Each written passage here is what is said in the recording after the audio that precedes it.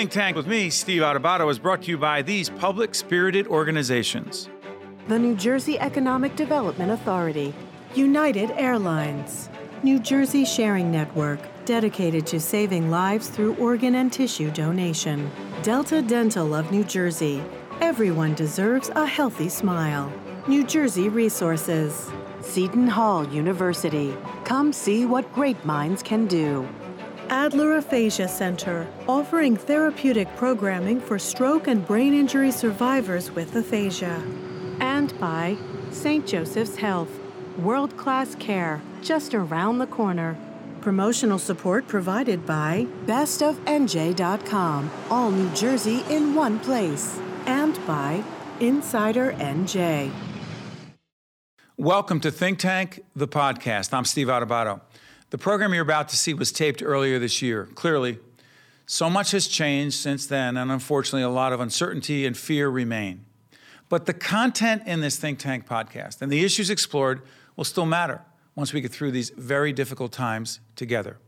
Most importantly, we hope and pray that you and your family are safe. So without further ado, Think Tank, the podcast. Welcome to Think Tank, the podcast. I'm Steve Adubato. We're coming to you from East Bay Media Studios in Little Falls, New Jersey. Very special edition of Think Tank, the podcast. And I'm joined right in studio by our lead producer of Think Tank, the program on public broadcasting, Nicole Swenerton. How you doing? Pretty great. How about you? Good.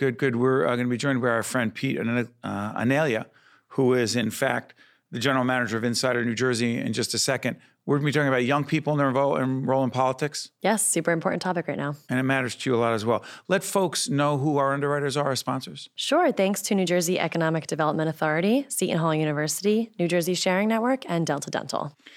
Hey, Pete Anelia, who is the general manager of Insider NJ. How you doing, buddy? Doing well. Hope you guys are doing well as well. Thank you for having me on the podcast. I'm a big fan, of course, and looking forward to talking about the topic for a couple minutes. You got it. Hey, by the way, Pete, let everybody know what Insider is all about. So Insider NJ was founded in 2017, February, so we're almost 3 years old. I like to think of it as a political intelligence network for political insiders, government staffers, lobbyists, elected officials, kind of giving you the real story deep into the underbelly of New Jersey politics, and connecting and providing context for the various issues that happen all across the state. A lot of times something happens in Trenton, it's connected to something in Bergen County, which is connected to something in Camden, and just basically tying it all together and hopefully on a good day also providing some provocative questions and interesting analysis for people to chew on and think about. And it's must read, if you will, and must see for those of us who cover New Jersey and the nation, frankly, politically. Let's set this up. Lauren Duca, we were about to see an interview we did with Lauren Duca, who is a journalist and author of a book called How to Start a Revolution, Young People and the Future of American Politics. Pete, before I bring Nicole in as a younger person who cares deeply about the American political system, 2020 election, how much impact do you think, quote, young people will have? And does it matter who the candidates are? I think that every election, to an extent, is always bandied about as one where, a specific demographic is going to make or break it. Either young people or older people, or look, as we just saw just a week ago, the African American community. By the way, we're taping this we're taping this in March. There's Super Tuesday, a whole bunch of things, but things have happened since then. The minority community, but how extensive, how powerful and influential do you think younger people will be in this election? I think they'll be as influential as they want to be in terms of turning out to vote. A lot of people kind of ascribe the younger population to being more in the Bernie Sanders camp. That being said, when you look at a lot of the primary results, it doesn't seem like he's really expanded that base. So I think it ultimately comes down to not so much, how much do young people turn out, because they have been turning out to an extent in various elections. And sometimes they are, they can make a big difference. Really, it comes down to engaging those folks who don't vote. And that's what a lot of people say this election, between the primary battles and, of course, the general election, is turning out people who don't normally vote. And it probably is fair to say that younger people aren't as consistent with their voting as other demographics may be. And by the way, by the time this program, the Think Tank, the podcast program airs, we'll find out who the Democratic nominee is. It may be Bernie Sanders, maybe Joe Biden. Real quick, Nicole, from your perspective, you've always been interested in politics? Up until I started off in college is when I really found my interest in politics and found why it's so important to be involved. If I were to ask you this way, you're a producer who's not actively involved in supporting candidates when you represent us and our work on public broadcasting, but 2 or 3 issues younger people care deeply about when it comes to the political system are? Sure, I would say healthcare, climate change, and gun control are 3 issues that I see many millennials really caring about right now, because those are top issues that are really going to affect our lives within the next 5 to 10 years. Not that we don't care about everybody's How about lives, student but debt? Student debt, 100% as well. Big issues there. And so, again, the presidential election, hopefully we'll have a meaningful conversation. Whether young people vote in large numbers or not, young people are deeply affected by policies made on the national level and state level as well. Hey, Pete, stay with us because we're going to also be talking to you on the back end of this Think Tank, the podcast program, because we're also going to get your perspective on an interview we did with Bill Ritter, our good friend, who's an anchor over at Eyewitness News over at ABC, talking about the role of the media today. I'm Steve. That is Nicole. Pete Anelia, who is over at Insider, and Jay, the general manager, is on the line as well. But check out this interview. Let me tell you this. If you ever wanted to see somebody who comes on the air, you're smiling because you know where I'm going, Nicole, who says what she thinks and doesn't care what anyone thinks about what she has to say, it's Lauren Duca, and here's that conversation. Autism is one of the fastest growing developmental disorders in the U.S. Here in New Jersey, 1 in every 41 children is diagnosed with autism. And when a child is diagnosed with autism, every member of the family is affected. While there currently is no cure for autism, early detection and intervention can offer critical improvements for the child and tremendous benefits for the family. To learn more about autism, contact the Binder Autism Center at St. Joseph's Children's Hospital. There she is, Lauren Duca, journalist and the author of How to Start a Revolution, Young People and the Future of American Politics. Good to see you. Thanks for having me. What's the revolution? Why do we need a revolution? Can't we just have a civil discourse about politics in this nation? Well, I think the revolution includes civil discourse. I think the revolution is about understanding that we all need to have an active role in our democracy, and the ways in which we've been boxed out and alienated from understanding that are so extreme. We have this disconnect where we view democracy as sort of an abstract historical achievement and feel no right to be having any sort of political conversation whatsoever. No, you say we. Millennials? I think the average American, but what I've studied in my book and what I'm most interested in galvanizing is this shift that is occurring for millennials and Gen Z, where we're no longer passively navigating a broken system, but we're actively seeking to change it. And there's this idea that young people just don't care. Go ahead, play that. You just took the next question. So just don't say they do. Tell me about what? I would love to say that there's this idea that young people don't care, and it's stated as if it's a natural extension of low voter turnout statistics. The reality is we've always been quite passionate. If we can talk in generational, demographic scale, millennials and Gen Z tend to be very altruistic. We are passionate about social justice. We want to leave the world a better place than we found it. What's changing now is that we understand that we can take action in a traditional political sense. We feel qualified to run for office and start nonprofits, and at a lower level to contact our elected officials, to make donations, to otherwise raise our voices and express political opinions. And that's changing because before we were waiting our turn. So Congresswoman Ocasio-Cortez, she symbolize anything connected to what you just described? Because she, I believe, as we do this program, she's only 29 years of age. Yes. Alexandria Ocasio-Cortez is a stunning example of this shift. And I think the most amazing thing about her is the way that she's reaching people. She's breaking down policy proposals right next to beauty advice on Instagram. And in that, you see what's really missing. So many politicians make absolutely no effort to reach out to young people. You know, we're told that we don't care, but where's all the stock crap my generation cares about in the average political campaign? You know, it's not, at a superficial level, it's not hard to market to young people. Well, look at this junk that's next to the cash register at Urban Outfitters. Why is that not present? Why are we not talking to young people on Instagram, on Twitter, with the kind of language we use? That stuff is not hard. There's an incentivization for incumbents to maintain the situations that got them elected. Status quo ain't going to get it done. No effort to expand the electorate. Sorry for interrupting. I don't want to turn this into a Tucker Carlson interview. Okay. Google the interview from December 2016 with two of you. Uh-huh. Not as civil as this is. No. You recently you wrote about gaslighting. Mm-hmm. And gaslighting America, if you will, and we'll put that term into context in just a second. But you also, right next to it, was there something about thigh-high boots? Meaning my producers are talking to me about that. So you have no problem talking about substantive, important, controversial, but very important political issues. But talking about culture and social issues and fashion. You don't have these barriers. Yes, and I don't think that they should exist. I think that the idea that pop culture and politics somehow have to be treated as if they're oil and vinegar is ridiculous. We all have to Are we serious or fun? See, anything. We can have serious and non-serious interests. You know, what is democracy? Democracy is interrogating the question of how we ought to live together. And surely we have to be able to enjoy our lives while we're doing that. And the idea that there are certain interests, right, like thigh-high boots or nail art or whatever the case may be that are disqualifying is totally absurd. And I think that the more you poke at it, the more you see it's all made up, right? Like what made golf so serious. Don't you dare talk about golf. Do you like golf? You seem like you probably do. Did you just say you seem like you probably like golf? Admit it. I love golf, and my question is, what was your first clue?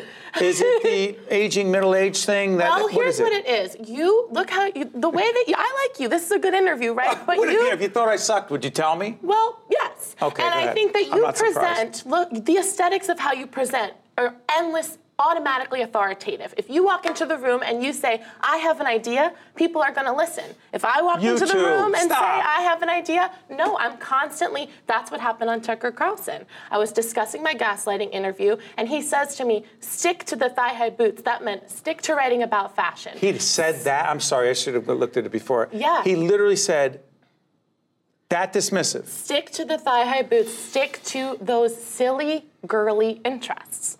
And the thing is, who says, right? I think we have to challenge what kind of person is automatically given entry into the political conversation, because you should have entry, but so should I. Why couldn't we both easily, comfortably, confidently be in the conversation? Because there are all of these bizarre secret rules so that make it the case so that the straight white man seems as if they are automatically qualified. And it's so much harder to peel back your right and your sense of permission and your sense of agency. So much of what I'm looking at in the shift that's happening is that there was this sort of abstract feeling of alienation. One PhD student said to me, I understood people could be going to town halls, but not that I should be doing that. Another college student said, it seems like politics is a thing important men do off in a room somewhere. And what we see all the time, the kinds of people we see having these conversations, the kinds of people we see as our politicians and our media gatekeepers more often look like you than they look like me. And that creates the situation in which we don't feel like we have a seat at the table and we just haven't been invited. What's changing now is we're building our own damn tables.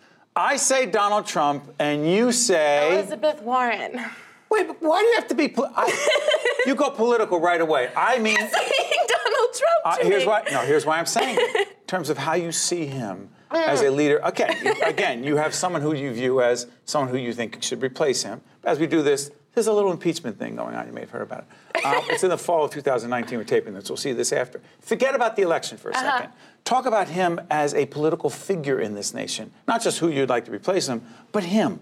Okay, yeah, I didn't understand the word association. Go ahead, I'm sorry. Donald Trump is a mendacious moron who is completely unfit for office at a mental level, never mind the extensive corruption using this office to give himself power. I think the shift that's happening is not just about him. I like to say he's sort of like a CSI Blacklight. You know, we can see all the gross white stuff, but it's been there all along. And what was so shocking about his election for me and so many of the young people I interviewed is that all of our for your book. Yes, I'm sorry. For all of our political media gatekeepers told us that it was absolutely ridiculous. The thought of this man becoming president was not a possibility. I mean, never going to happen. And then it became a possibility, and we're forced to question the endless authority of these figures and to say, hey, who makes the rules? How does this system actually work? And how can we stop accepting the complete inequity and moneyed interests that outweigh our voices as just the way things are? A few seconds, 2020. All right, well, you've made it clear who you like, but what do you think that campaign will come down to for the voting group that you're particularly concerned about, millennials? I think that what I'm really excited about the primary right now is it's emerged already as a conversation about ideas. We're looking at the inequality that defines American life, the way the wealth and power are constrained by the fewest, richest people and corporations, and understanding how we can redistribute it back to the American people. So the other thing I would say is, 2 seconds, go ahead. My political views are feminist and quite radical, but my book is for everyone. And my goal as a journalist is to increase public power. So I believe that people, no matter their views, as many people as we can get invested in the political conversation, actively voting, actively participating as citizens, the healthier our democracy will be. Democracy is not a spectator sport. No. And you just proved it. Thank you. Thank you. You're welcome back anytime. You threw me off with the word, Kate. Stop. Listen. I was like, we're on password. We're still on the air. We'll be right back after this. I could feel my lungs fill with oxygen, and I got my life back. The Sharing Network means to me hope, life, and everything. The Sharing Network was a lifeline to me when I really needed it. We are an organ procurement organization. The core purpose of the New Jersey Sharing Network is to save and enhance lives. To honor those who gave. Pay tribute to those who received. Offer hope to those who continue to wait. And remember the lives lost while waiting. For the gift of life.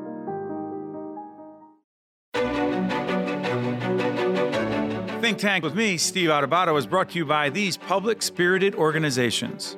The New Jersey Economic Development Authority, United Airlines, New Jersey Sharing Network, Delta Dental of New Jersey Resources, Seton Hall University, Adler Aphasia Center, and by St. Joseph's Health.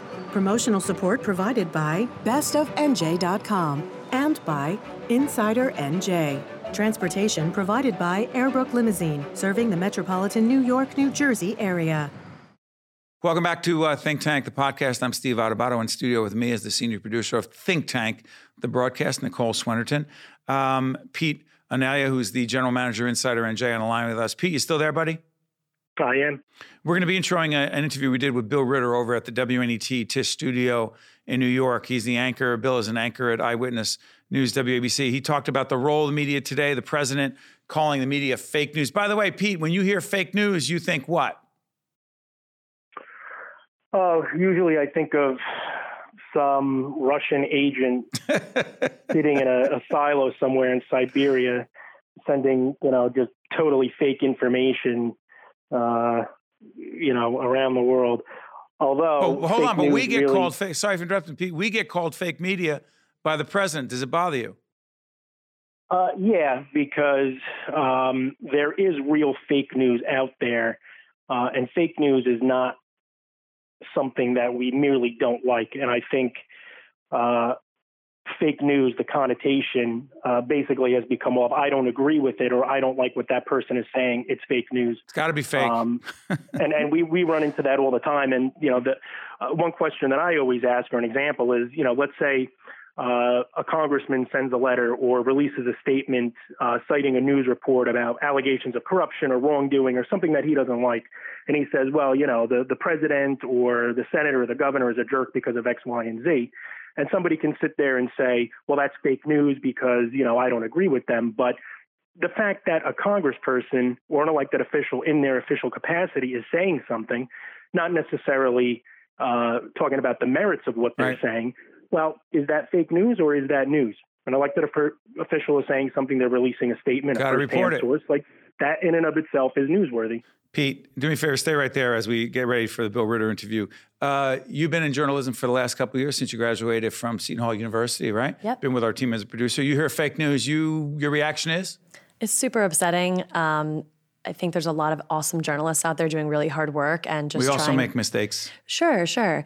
But the fact that the leader of our country is making us out to be the enemy is very That's upsetting. right, enemy of the people. Is that worse? It's worse. It's terrible, and I just think it's irresponsible because people need a truthful news source, and if nobody can trust anybody, then where are we getting our news? And that's Nicole. You've just listened to Pete Anelia from Insider NJ. You're about to listen to Bill Ritter from an interview we did at the Tisch WNET studio in New York over at 66 and Broadway. He talks about the role of the media today. He talks about the need to be more civil in the way we interact with each other. Pete, I want to thank you. Thank you, Nicole. And let's go to our friend Bill Ritter. Bill Ritter's on the air with us here at Public Television. I was just chewing a piece of ice. That's what we do. We'll do it live. We're live. Sorry, I didn't mean to do inside stuff like that. This is Bill Ritter. He's an anchor over at Channel 7 Eyewitness News, WABC. You can check him out at 5, 6, and 11. And on the weekends for? Up Close, Public Affairs Politics show Sunday morning at 11 o'clock. Terrific show. I can see my studio from my backyard, or from your front yard here. It's right actually behind us, but you guys are moving in a few years. Yeah, 4.5 years or something. We're building a new, Disney's building a new WABC building for Disney and everything else down in Lower Manhattan. But you love the Upper West Side, don't you? And I'm going to learn to love the lower part of Manhattan. I love the Upper West Side. Tell folks where you came from, because you had a print background. Yes, I spent 15 years doing print, most recently. Before I came into television, I worked for the LA Times. And they said, why are you going to television? I said, well, I'm going to do something maybe that I could fail at. Why not give it a shot? I was almost 37. And I thought, why not give it a shot, something I tried. And they said, television, this is the LA Times, it's going to be around forever. Yeah. And it is around, and it's making a comeback, and it's doing good work, but it took a long time to get there, and newspapers have not had great, not all newspapers have done well Clearly. In the last 30 years. Bill and I have lots of conversations on the air and off, and one of the things we're very focused on, not selfishly, but hopefully for the larger good, is the state of media and journalism. Here's the question. Social media. You're actively engaged. One of the things that always strikes me about you... with this thing? Yeah, that thing.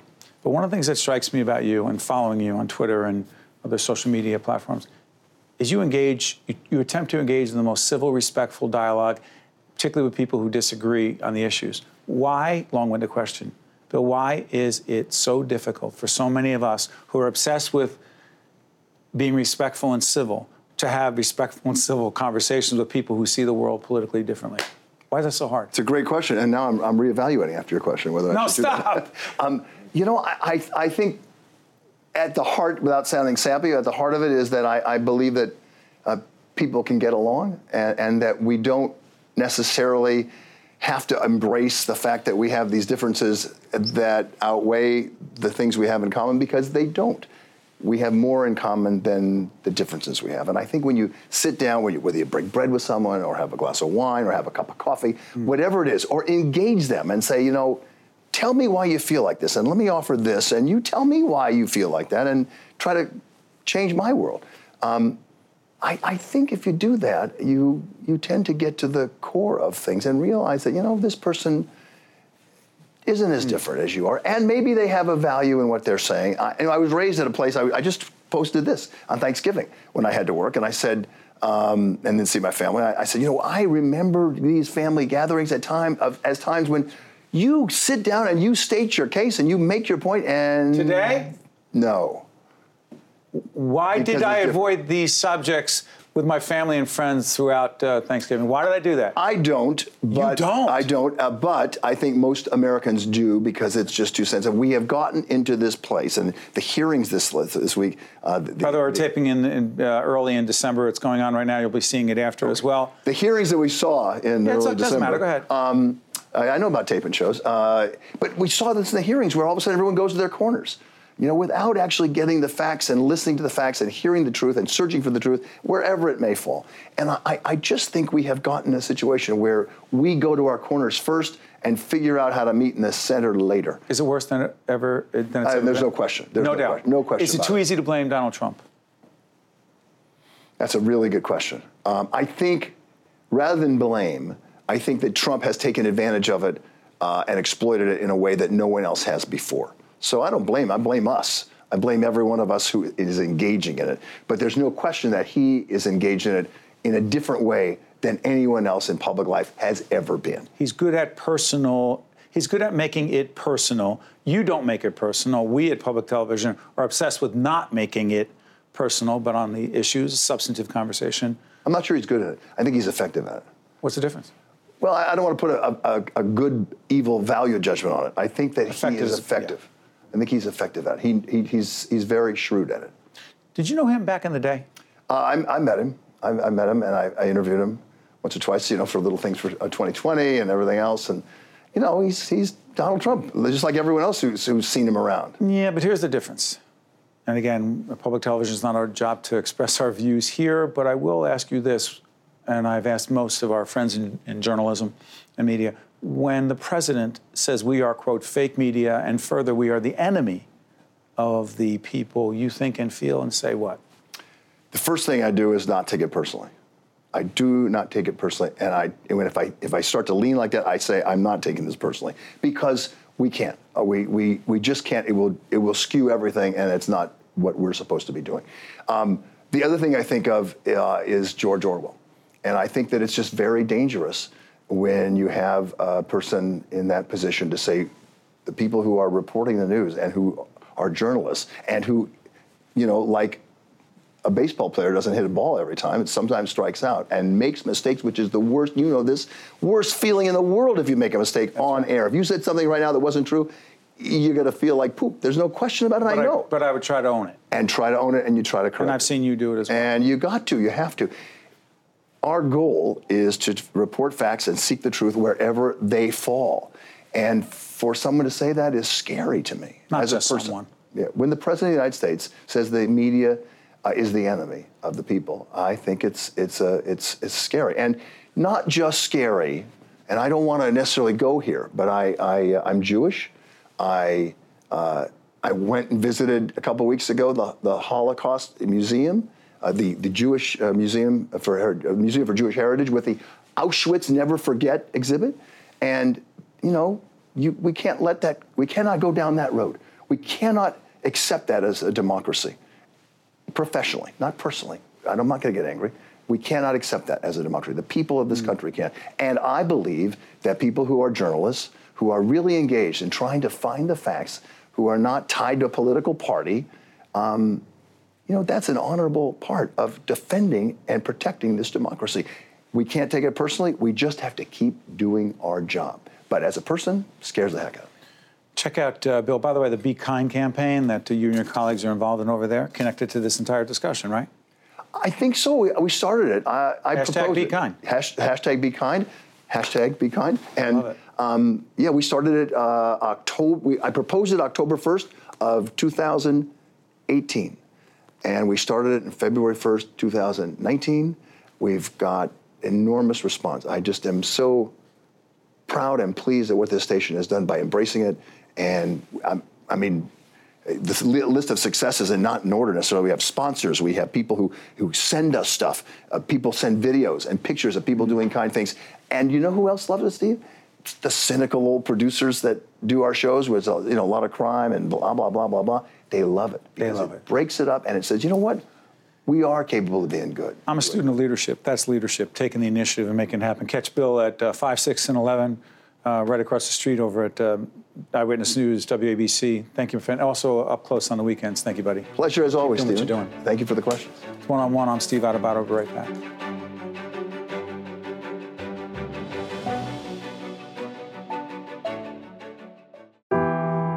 Autism is one of the fastest-growing developmental disorders in the U.S. Here in New Jersey, 1 in every 41 children is diagnosed with autism. And when a child is diagnosed with autism, every member of the family is affected.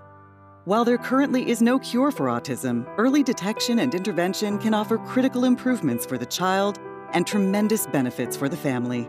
To learn more about autism, contact the Binder Autism Center at St. Joseph's Children's Hospital. Think Tank with me, Steve Adubato, is brought to you by these public-spirited organizations. The New Jersey Economic Development Authority, United Airlines, New Jersey Sharing Network, Delta Dental of New Jersey, New Jersey Resources, Seton Hall University, Adler Aphasia Center, and by St. Joseph's Health. Promotional support provided by bestofnj.com and by Insider NJ. Transportation provided by Airbrook Limousine, serving the metropolitan New York, New Jersey area.